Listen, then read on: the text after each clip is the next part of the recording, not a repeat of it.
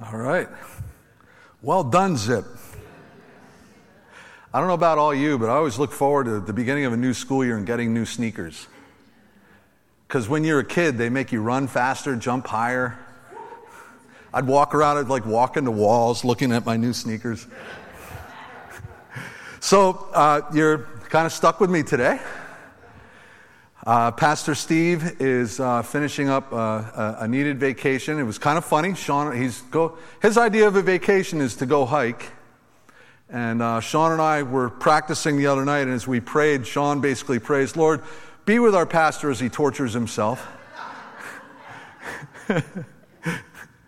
If his idea of going out and relaxing is hiking 90 miles and dealing with insects and cold and wet, then more power to him. But I know he takes some of that time, he absolutely uses that time to commune with Christ as well. And he prays and he gets that time away apart from everything else. So we pray for him, and he'll be back, I believe, next week preaching. So today we're continuing our study on the book of Ephesians. Pastor Sean preached last week on the church and some qualities that we want to try to carry into our relationship with the church. And so I have been asked today to continue this and talk about spiritual gifting. And I'm going to be honest, I need you to tolerate me. This is just a hard one to really get my mind to where I wanted it to go. But hopefully I'll make sense by the time we get done with this. So let's read from Ephesians chapter 4. We're going to pick up right where we were. I want to read starting in verse 4. Actually, let's just start in verse 1. And out of that, you can kind of rehearse some of where Sean brought us last week, and we can carry that forward. Paul writes, he says, I therefore, the prisoner of the Lord, beseech you to walk worthy of the calling with which you were called, with all lowliness and gentleness, with long-suffering, bearing with one another in love, endeavoring to keep the unity of the Spirit in the bond of peace. There is one body and one Spirit, just as you were called in one hope of your calling, one Lord, one faith, one baptism, one God and Father of all, who is above all and through all and in you all. But to each one of us grace was given according to the measure of Christ's gift. Therefore, he says, when he ascended on high, he led captivity captive and gave gifts to men. Now this he ascended, what does it mean but that he also first descended into the lower parts of the earth? He who descended is also the one who ascended far above all the heavens, that he might fill all things.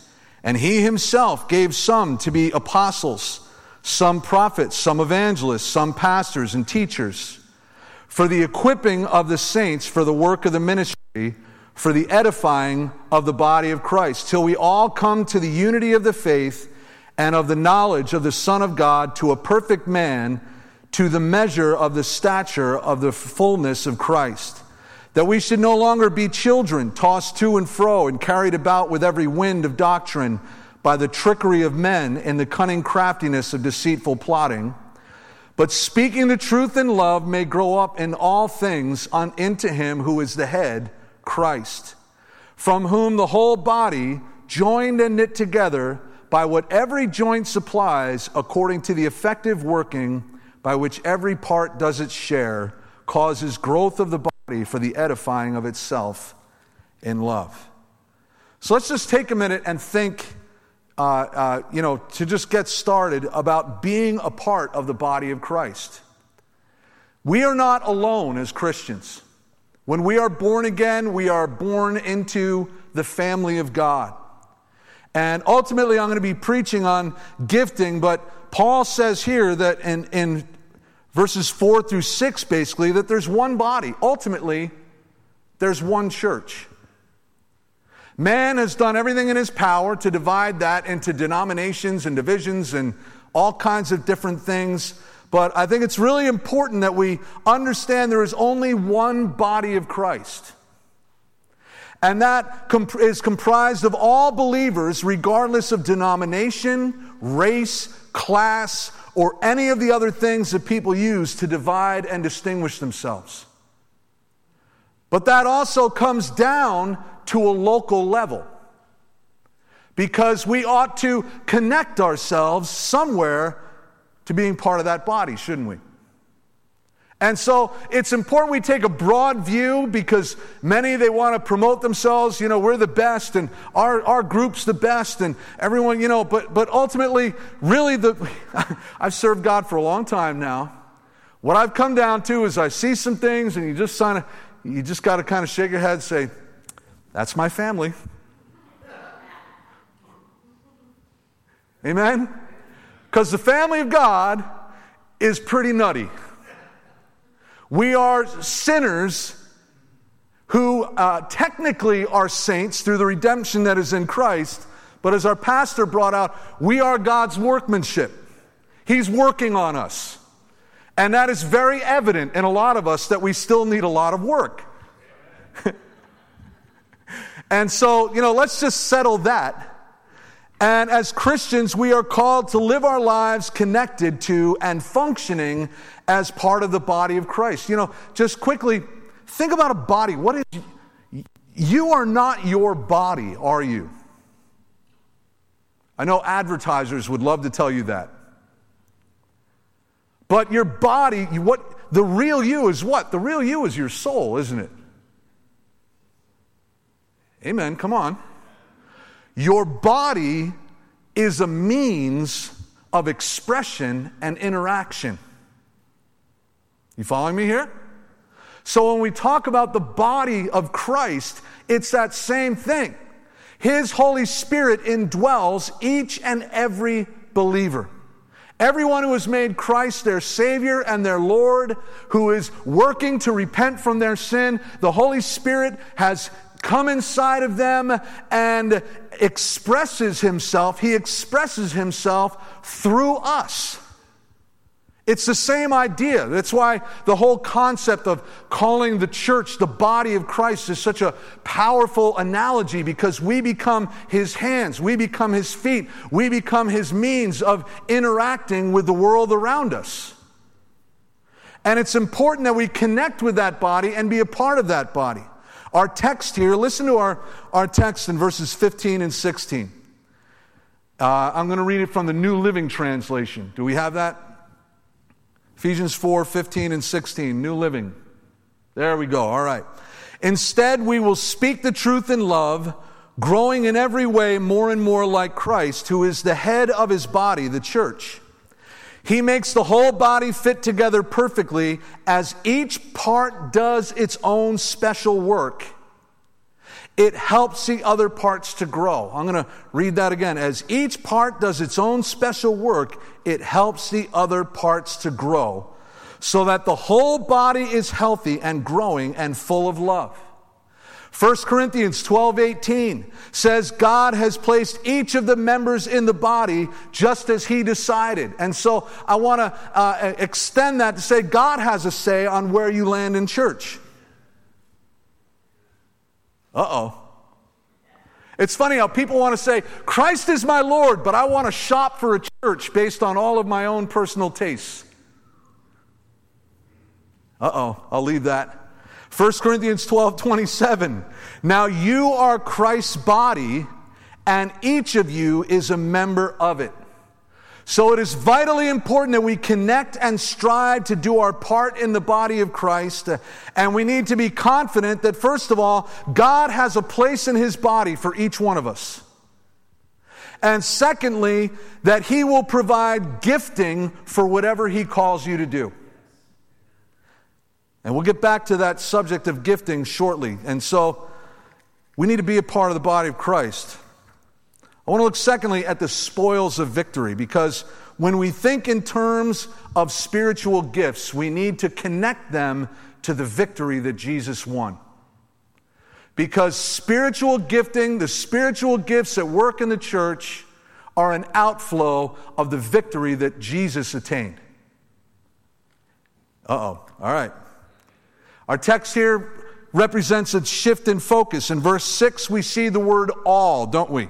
One God and one Father of all, who is above all, and through all, and in you all. All. And then in verse 7, he shifts and he says, but to each one of you. And so he goes from this vast, broad picture of the body of Christ, and now right here in verse 7, it's kind of a hinge point of the entire letter.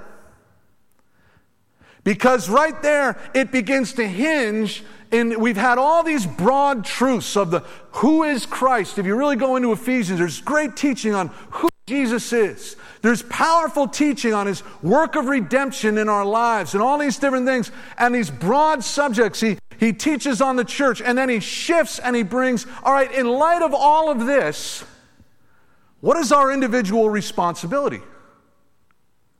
And it hinges pretty much right here. And he says here in verse 7, but to each of us grace was given according to the measure of Christ's gift. Now right here we know that grace, first of all, is the undeserved, unearned favor of God, correct?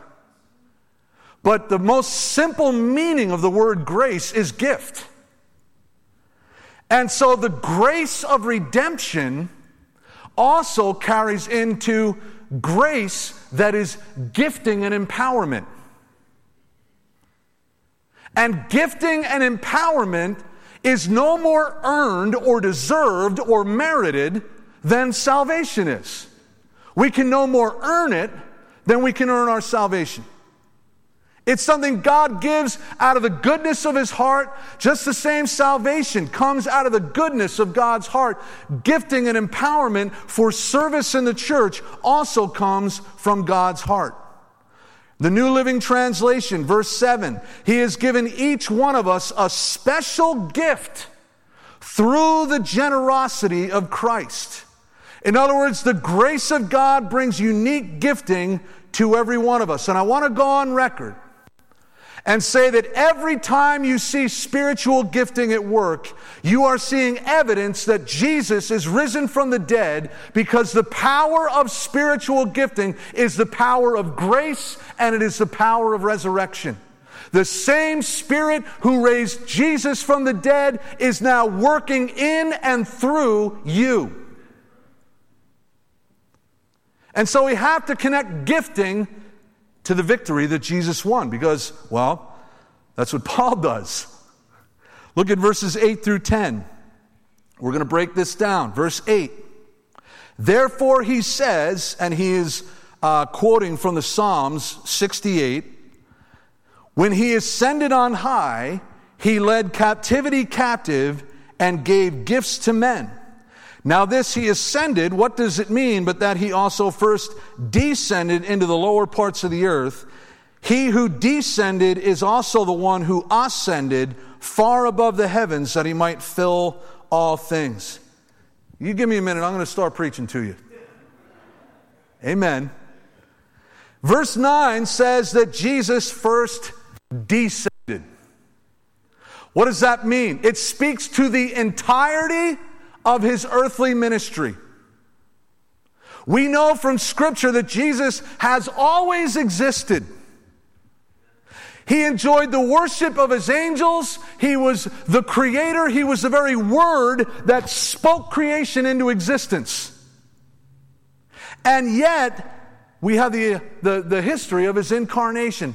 All of that came in the flesh. Was born as a baby.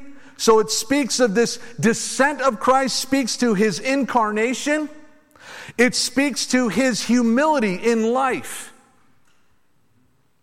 It speaks to his humiliation in death. How many know he was more humiliated than any of us could ever possibly imagine? Crucified and mocked by his own creation with the power to stop it. And yet willingly took that humiliation. It speaks of his descent, of his burial. And it also speaks of what occurred between his burial and his resurrection. Because really, the point of victory turned when he said, "It is finished." What happened as he gave up the ghost? We know that an earthquake took place. The veil of the temple literally tore in half. People rose from the grave. The earth shook because that was the complete turning point in human history. That was the absolute turning point in the work of God in humanity. And we also know that when it talks about he descended, Paul gives kind of a mysterious thing that he descended into the lower parts of the earth. Now, this is a mysterious thing, and I'm not going to claim to have all the understanding, but something happened while his body was buried. In fact, really multiple things probably happened, but that's going to have to be another sermon. Listen to 1 Peter 3, 18 through 20, that gives us a little bit of insight. For Christ also suffered once for sins, the just for the unjust. Aren't you glad about that? Wow, glory to God. The just one for the unjust like us. That he might bring us to God, being put to death in the spirit, but listen, being put to death in the flesh, but made alive in the spirit. By whom also he went and preached to the spirits in prison, who formerly were disobedient, when once the divine long-suffering waited in the days of Noah, while the ark was being prepared, in which a few, that is 8 souls, were saved through water. Now, again, I'm not going to try. Can we just accept that some things are kind of beyond us? This is a mysterious realm right here. But somehow, all these people who perished in the flood and in the days before it, and who knows how many others, souls that are in Hades or Sheol, which is, we're going to have to explain that another day. Imagine the Creator, Jesus, storming through the prison doors, flying them open, and preaching His gospel, and leading those same souls out from that prison. Why? Because the power of death was broken. Their sins had been paid for. Are you with me? God, you're looking at me like this is confusing. All right, I'm just going to get up here and get excited by myself. And like I said, it's mysterious. I can't really dwell on it, but even in His death and burial, there was a deeper descent into the realm of death and hell. But in that time frame, Colossians 2:15, which I think I gave to the guys, so sorry about that.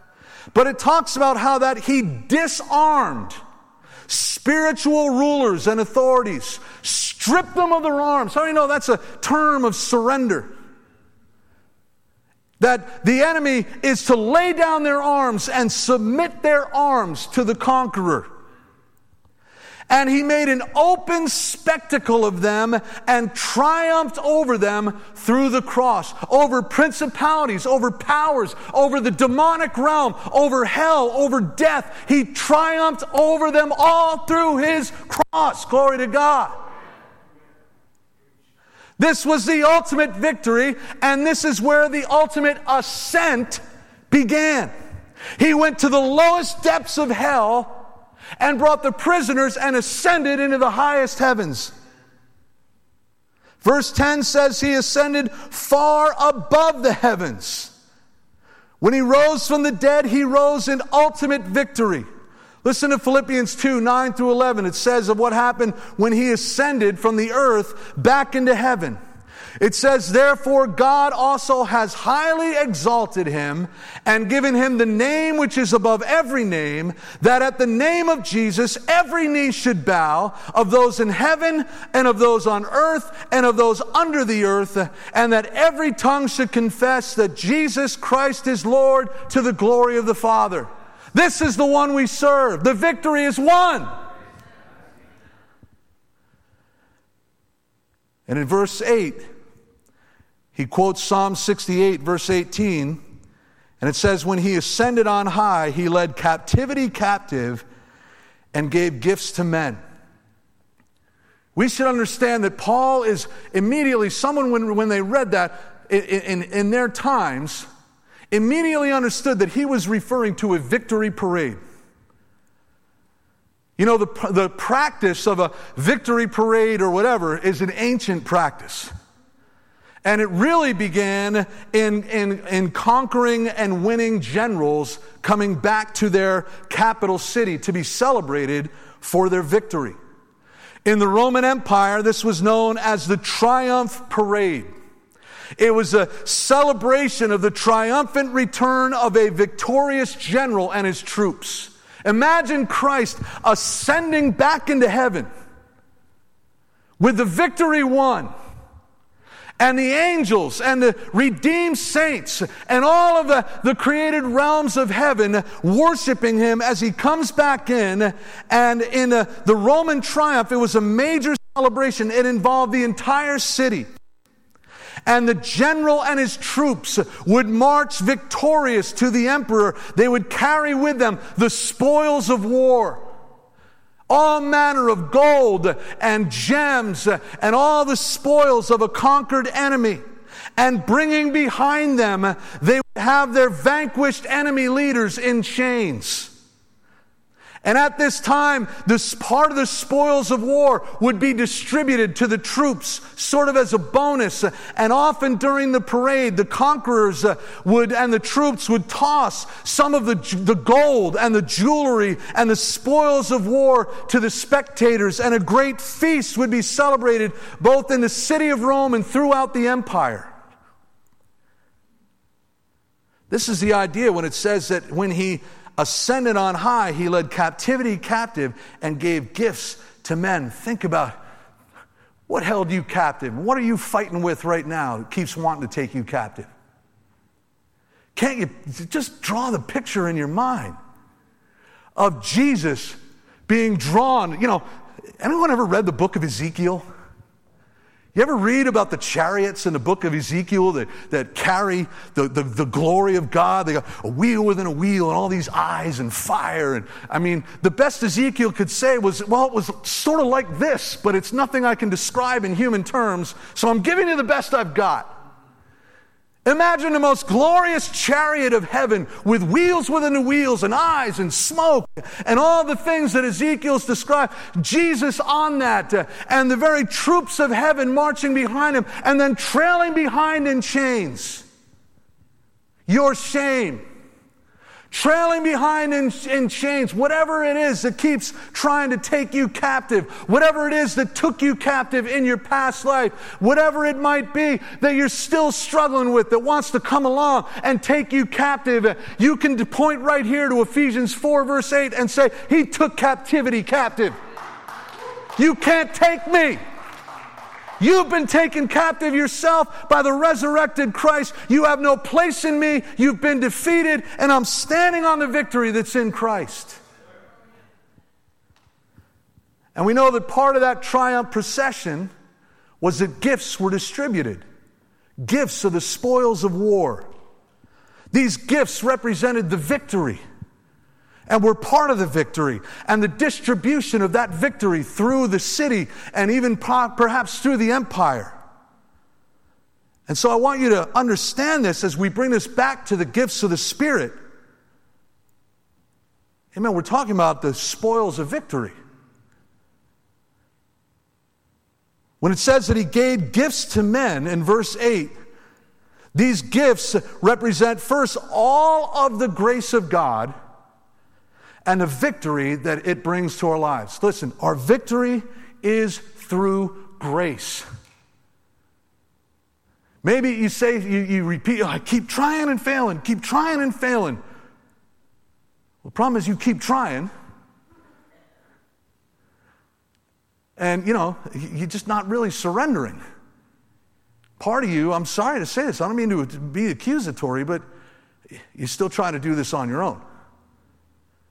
It's when you finally just fall on your face and say, God, I'm miserably lost and helpless outside of your help. That's when he says, okay, now we can work.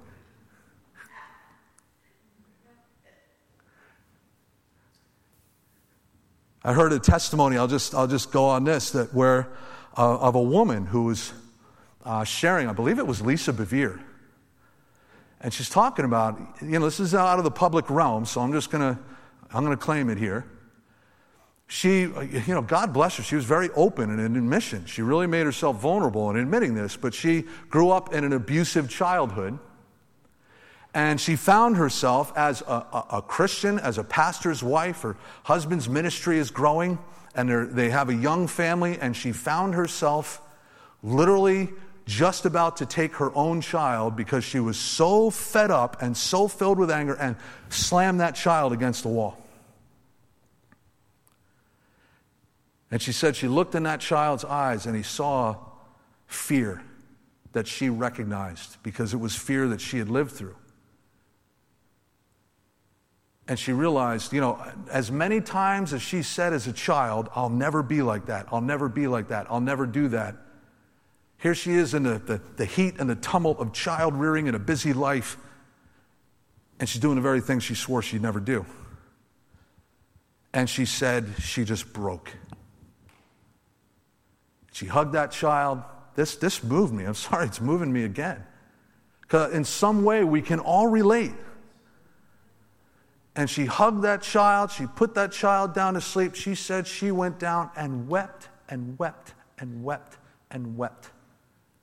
God, I've become the very thing I swore I never wanted to become, and I can't change without you. And she said it was from there everything began to shift. Sometimes we got to reach that point, church. It's painful. You mean even as a Christian? Let me warn you. Multiple times as a Christian. Because God starts with the superficial stuff. And he starts digging deeper. Amen. But there's victory when we surrender. And there's grace. Can you say amen? He gave gifts to men. Your victory is going to be by a gift from God. You're not going to be able to take credit for it. I couldn't, but God did. These gifts, secondly, are also given, are gifting to be utilized in service to the body of Christ. We can ask, if he gave gifts to men, what gifts did he give? And it picks up right at verse 11. He himself gave what?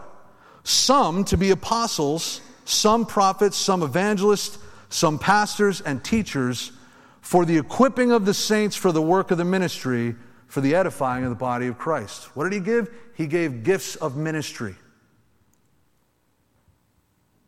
Amen. So let's look thirdly at being gifted for service. And I want to stress again, spiritual gifting comes as a result and an outflow of Jesus' victory. Through the cross, it is an extension of the same grace that brought you forgiveness, now brings you gifting. The gift of forgiveness carries forward into gifting for service. Verse 11 again, he gave. And then he lists what I would call the ministerial gifts. This is gifting and a calling to an office or public position in the church, ministering in the Word of God to his people, which then should turn around and that ministry should flow outwardly. And the fruit of these ministry gifts is that the saints are equipped for the work of their own ministry. And the body of Christ is edified. And everything that we read there between verses 13 and verse 14 and 15. So I want you to think for a few minutes about gifting, because we got to ask, well, what is spiritual gifting? That's not a bad question. Can I just throw this out there to some of you? There's no such thing as a dumb question. If you got something rattling around, what do you mean by spiritual gift? Yeah, I remember when I first got saved, the guy who connected with me and began to help me grow and disciple me, his name is Craig McLaughlin. I don't know if Malcolm might remember him. I asked him the craziest questions. And I remember apologizing to him like, I'm sorry to keep asking you these questions. He's like, no. I know now, because the more questions I asked, it just revealed how crazy my thinking was. I had all these questions flying around. What about aliens? And what about, I'd taken way too many drugs. I had all these theories about other realms and wormholes, and I'd drawn a lot of my life's theology from Star Wars. And look, don't draw your life's theology from popular entertainment. Not a good idea.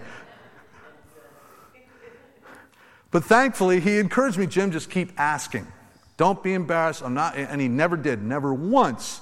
He laughed at me a few times. I remember a few times asking him a question. He's like, what? Like, how did you even think of that? And he never asked it in a shameful way. He's just like, dude, your brain is crazy. I didn't know people even thought these things. I said, you never took LSD.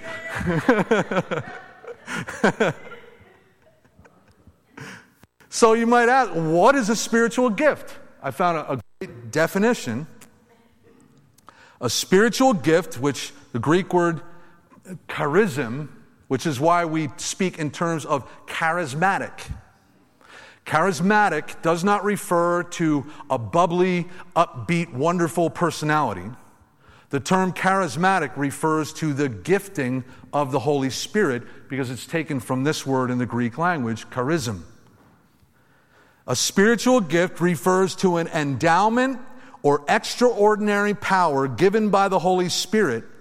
These are the supernatural graces which individual Christians need to fulfill the mission of the church.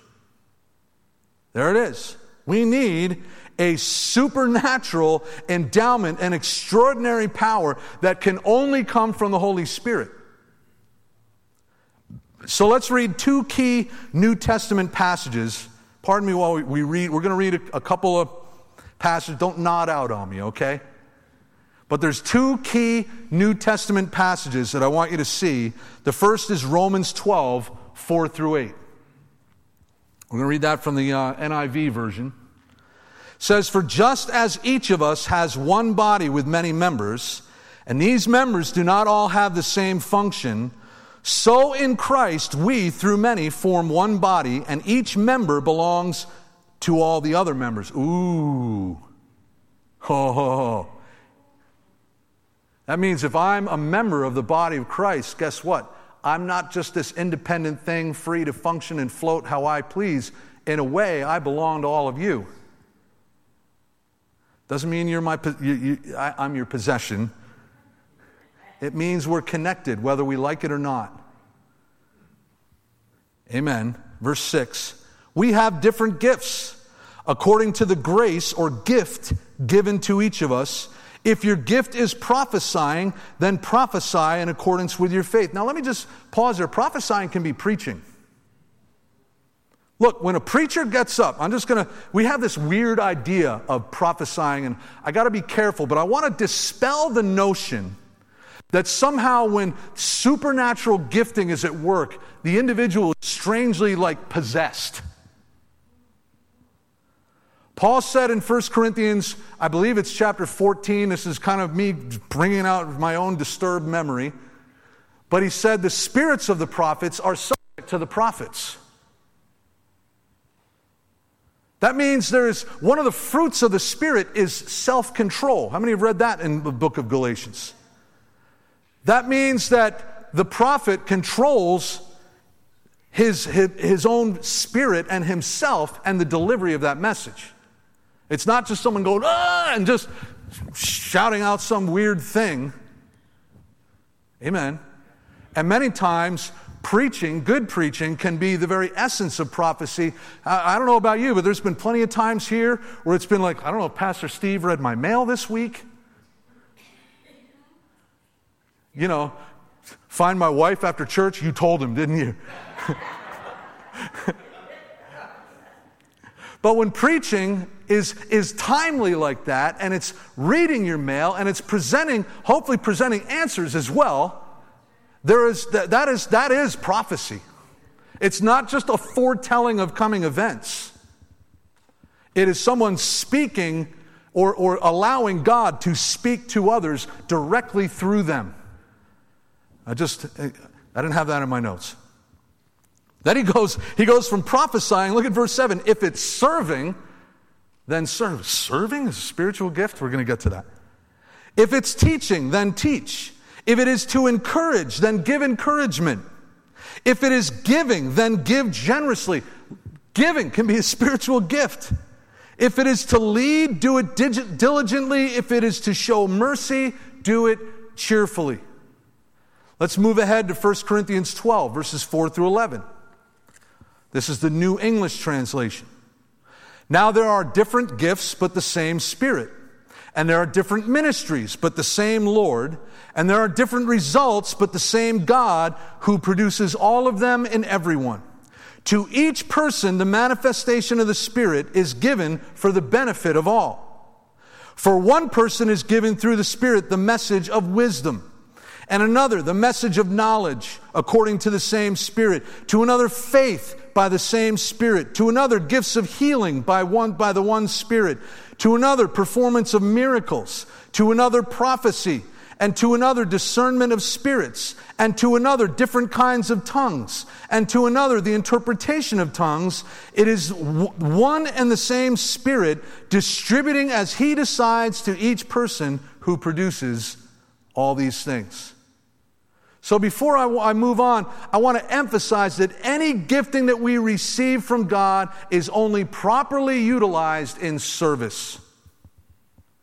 I had a funny moment. Julie may remember this. There was a time we pastored for about 3.5, 4 years in Pennsylvania, and we got to know a couple other pastors. And I remember getting together with them, and one of these pastors had grown so frustrated with people's egos. Now, whether or not he really did this or not, I don't know. But you know what happens, and I'll just speak to you because Steve would never say this, so I'll say it.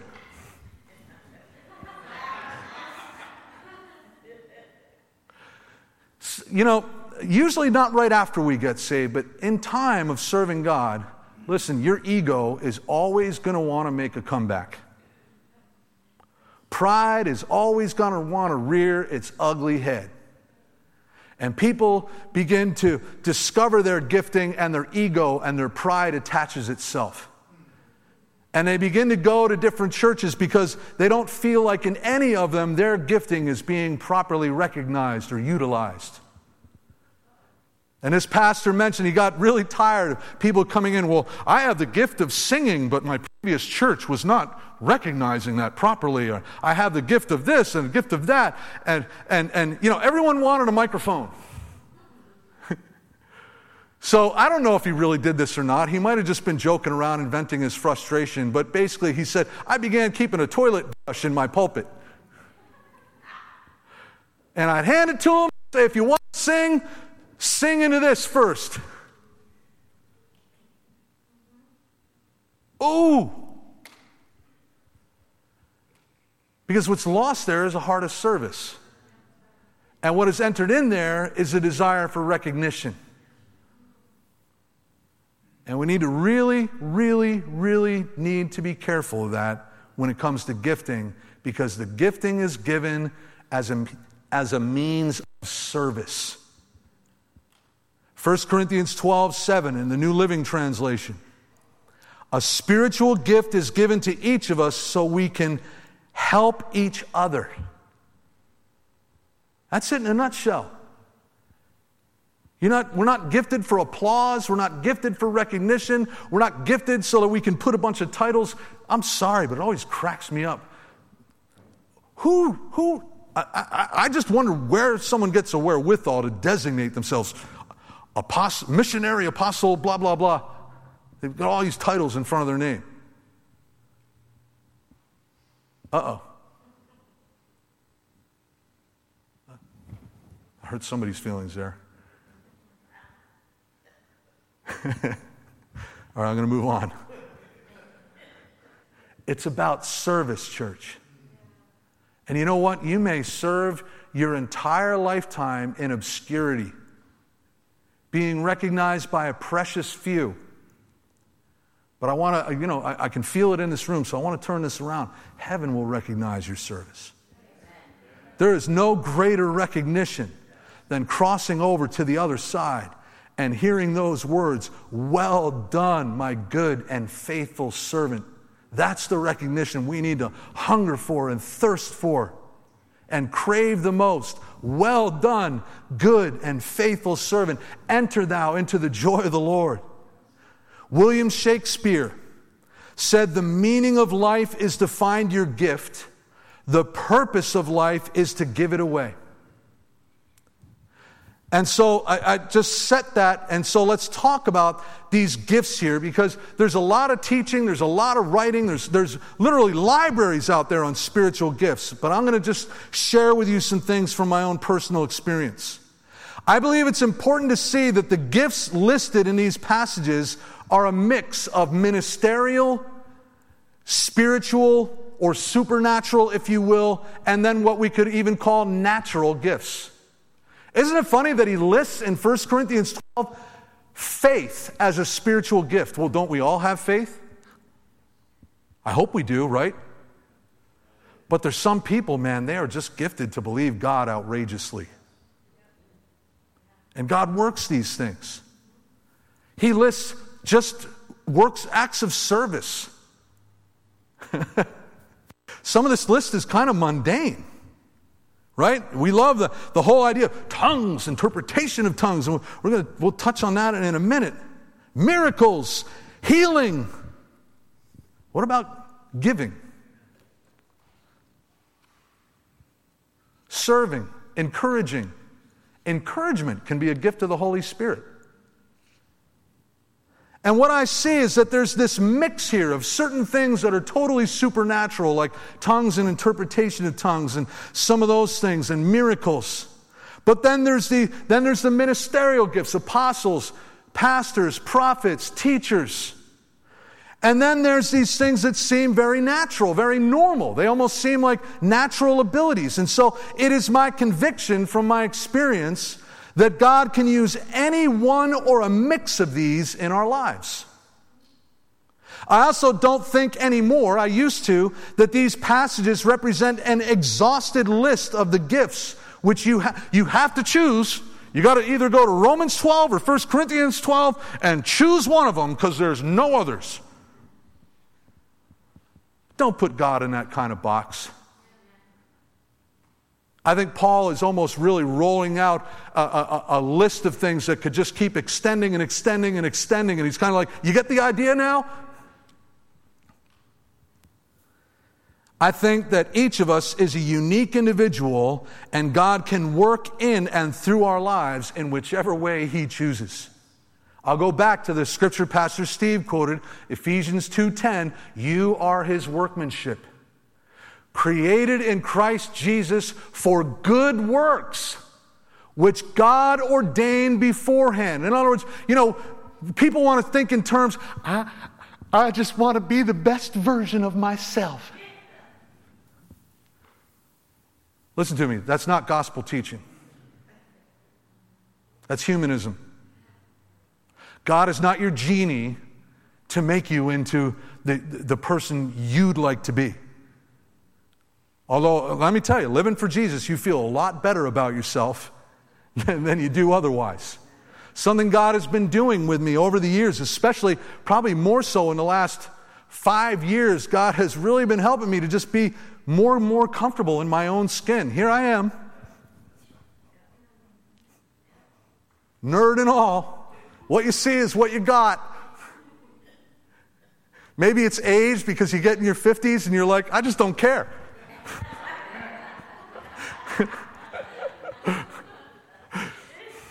My brother Bob has a master's degree and I don't care.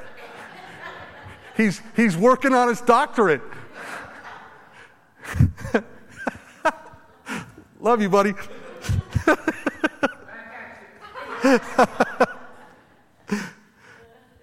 And so sometimes our gifting can be God bringing spiritual life and spiritual energy to our natural abilities. Other times our gifting can be something that we would never, ever normally do, but God calls us and empowers us to do it anyway. I love Moses. I love reading in Exodus. I always get encouraged when God calls Moses, go to Pharaoh and say this. And Moses is like, but, don't talk good. God's like, well, Aaron can talk. Aaron had to be gifted with patience while Moses stuttered this stuff out. Amen. Sorry, I have a cartoon brain. I see these things in Scripture. Moses never in a million years saw himself as becoming some prophet. It wasn't like he was a kid. I'm going to be a prophet one day. It's like he basically looked at the Lord, looking at a bush burning with the glory of God, not being consumed, no smoke. And he's basically like, are you crazy? So I want you to beware. It can be something that begins with a natural ability, or it can be something that is so far outside of your boat, you want to know, God must have lost his mind if he's asking me to do this. Or it might be some combination of both. What I'm trying to say is you can't put a formula on spiritual gifting. I know there's lots of books out there and all that. Good luck. You're not going to put a formula on it. But when it comes to discovering our gift, the first thing that I personally would recommend is that you begin to understand yourself and what your natural abilities are, and then bring those natural abilities into service for the kingdom. It's a great place to start. God can, I have it in my note here, natural gifting is still gifting from God. Whether it's programmed into your DNA or whether it's something God brings along exclusively by the power of the Holy Spirit, but even those giftings that are built into our DNA, they are giftings from God that he intended to utilize in his kingdom. And they should be deployed in service to God. Let me just encourage you. Serving God is an opportunity. Volunteering is an opportunity. Like, oh yeah, I couldn't really be bothered with that. That's somebody else's job. Well, man, we got an opportunity to be a part of the greatest thing happening on the planet, and that's the Church of Jesus Christ. Amen. And we can begin by bringing some of our natural ability, because then God can anoint it, bring life to it, and it becomes something supernatural. I have an example. Bear with me. I'm going to get some of these names wrong, but we're going to read from Exodus 35. Exodus 35, starting in verse 30. And Moses said to the children of Israel, "See, the Lord is called by name Bezalel, the son of Uri, the son of Hur, of the tribe of Judah." See what I mean? But listen to this. "And he has filled him with the Spirit of God, in wisdom and understanding, in knowledge and all manner of workmanship, to design artistic works, to work in gold and silver and bronze, in cutting jewels for setting, in carving wood, and to work in all manner of artistic workmanship. And he has put in his heart the ability to teach, in him and in Aholiab, the son of Ahisamach," I think I got it right, "of the tribe of Dan, he has filled them with skill to do all manner of work of the engraver and the designer and the tapestry maker, in blue, purple, and scarlet thread and fine linen, and of the weaver, those who do every work and those who design artistic works." Chapter 36, "And Bezalel and Aholiab and every gifted artisan in whom the Lord," listen to that, "the Lord has put wisdom and understanding, to know how to do all manner of work for the service of the sanctuary, shall do accordingly to all that the Lord has commanded."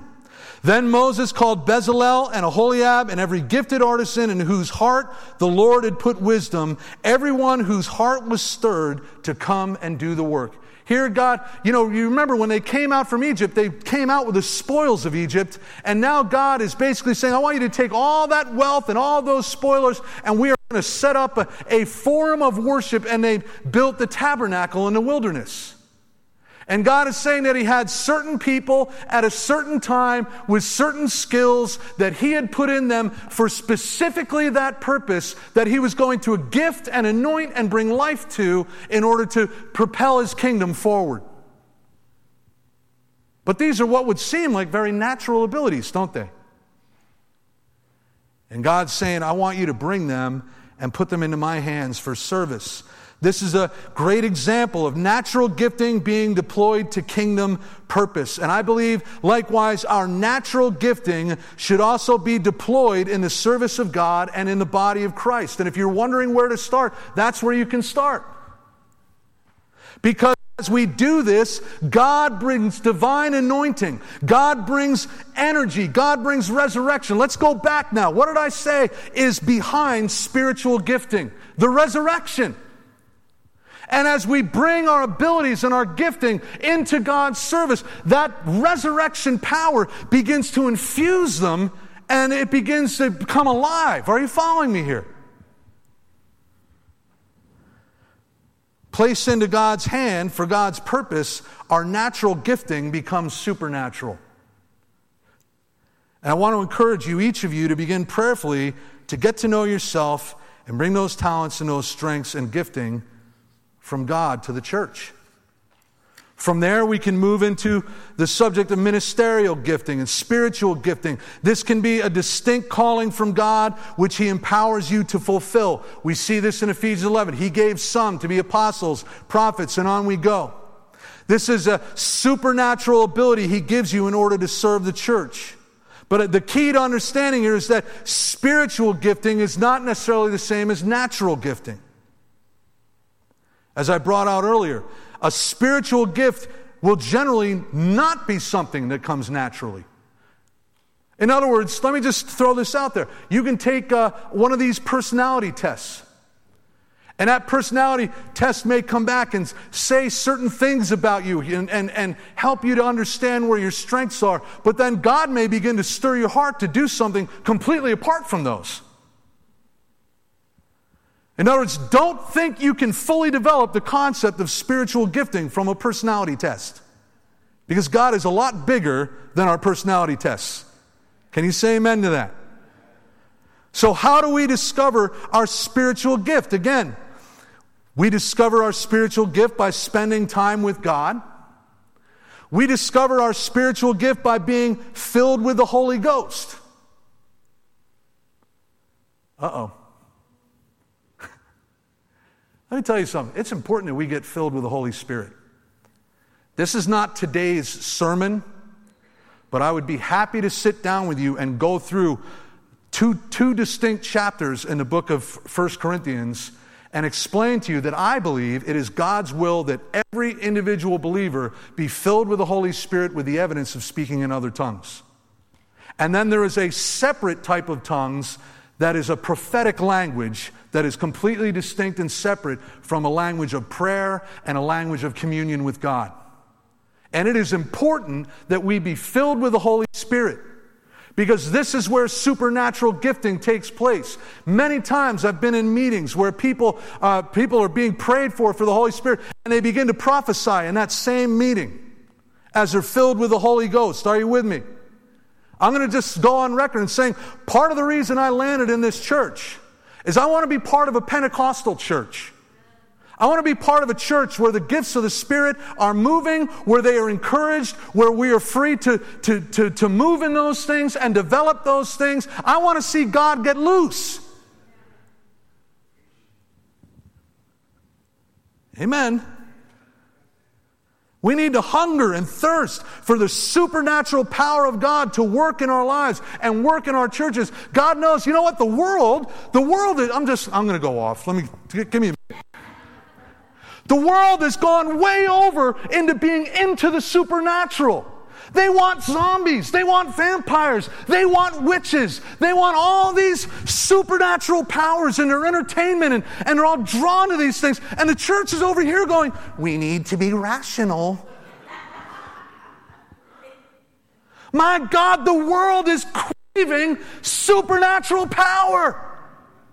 And where the church is not bringing it, they're turning to witchcraft. Where the church is not bringing it, they're turning to zombies. They're turning to strange religions. We need to crave the supernatural. Let's be Pentecostal. Every now and then, don't be afraid. If we're in the middle of song service and you're getting excited, give it a shout. Uh-oh.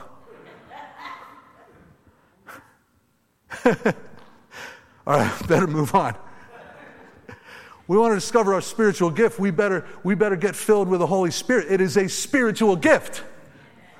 It comes by spiritual power. Spiritual power comes by being filled with the Holy Spirit. Now, on a less exciting note, we discover our spiritual gift by meeting needs.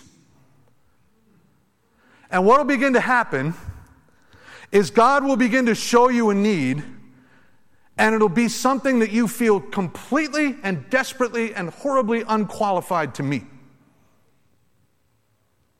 I'm just not that kind of person.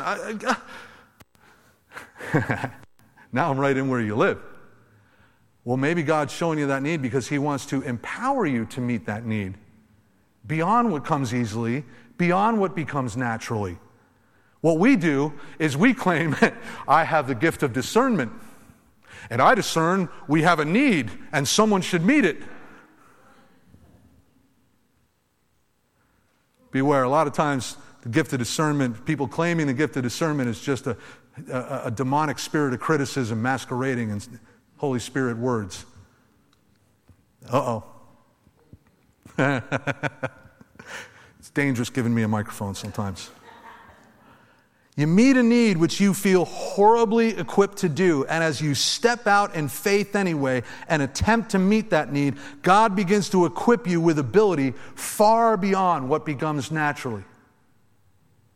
You'll find yourself stepping up to maybe an individual who you see struggling, and you haven't got a clue. You're all discombobulated in your head, and you just want to help. And all of a sudden, as the conversation starts, words just start coming.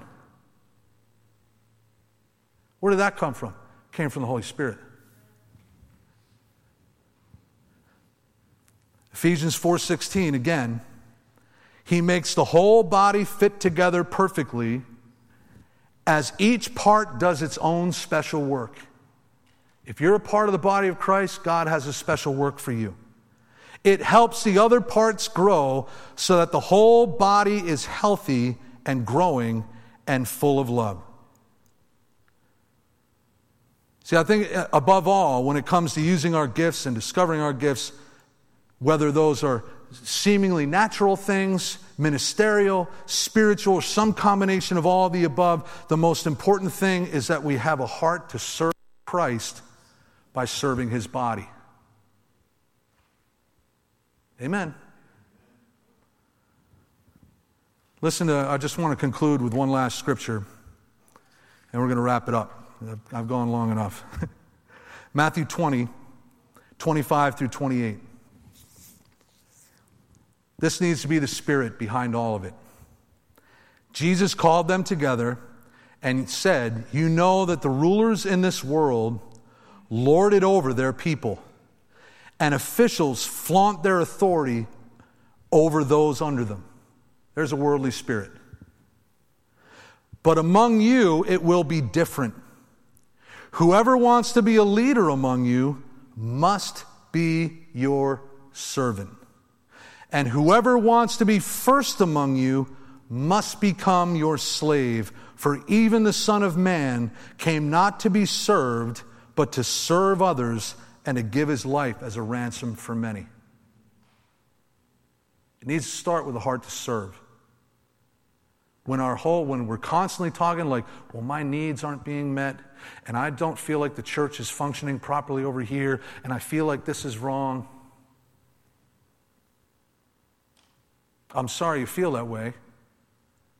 But please, we're doing the best we can. We really are. Like, none of us wakes up in the morning and says, I think I want to be a mediocre Christian in a mediocre church and just, live a C- life. What's the least I can do and get by? We're praying for revival, guys. We're striving, and it's just vitally important that spiritual gifts begin, and I believe they already are, so don't get me wrong. It was so encouraging last week as we had more people volunteering in different roles than we've had in a long time. What a blessing. It was great. It was so great to see. It was such a blessing to see families here again that we haven't seen in a while. Villanuevas, we love you. Conivers, we love you. So many of you, we love you. We're going to get through this. But it's such a blessing to see people serving and making things happen. And I just want to encourage you, let's find more of that. And if you're wondering where to start with what you know how to do and offer it. Amen. God will grow it from there.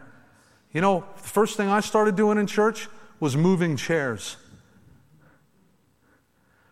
When I first got saved, it felt like we were constantly moving folding chairs. Because the people had to clean the sanctuary because we were all slobs. We walked in, we were rough. We walked in there with soda, with chips, all kinds of stuff. And thankfully the pastor was very, very, he let a lot of stuff go. But man, we made those people who cleaned the church really work. But I noticed while everyone else was milling around, one or two people were kind of moving chairs. So I jumped in, I started moving chairs. I didn't think that would be the beginning of some kind of calling on my life. But it was. Amen? Are you with me here? And we need to remember, just keep 2 key points we can walk away with. We need to have a heart to serve. And any gifting going through our lives is going to be gifting that flows out from the resurrection and the ascension of Christ, who is right now Lord in heaven. Our advocate, our intercessor, our high priest, our king, our savior, our everything. He is alive.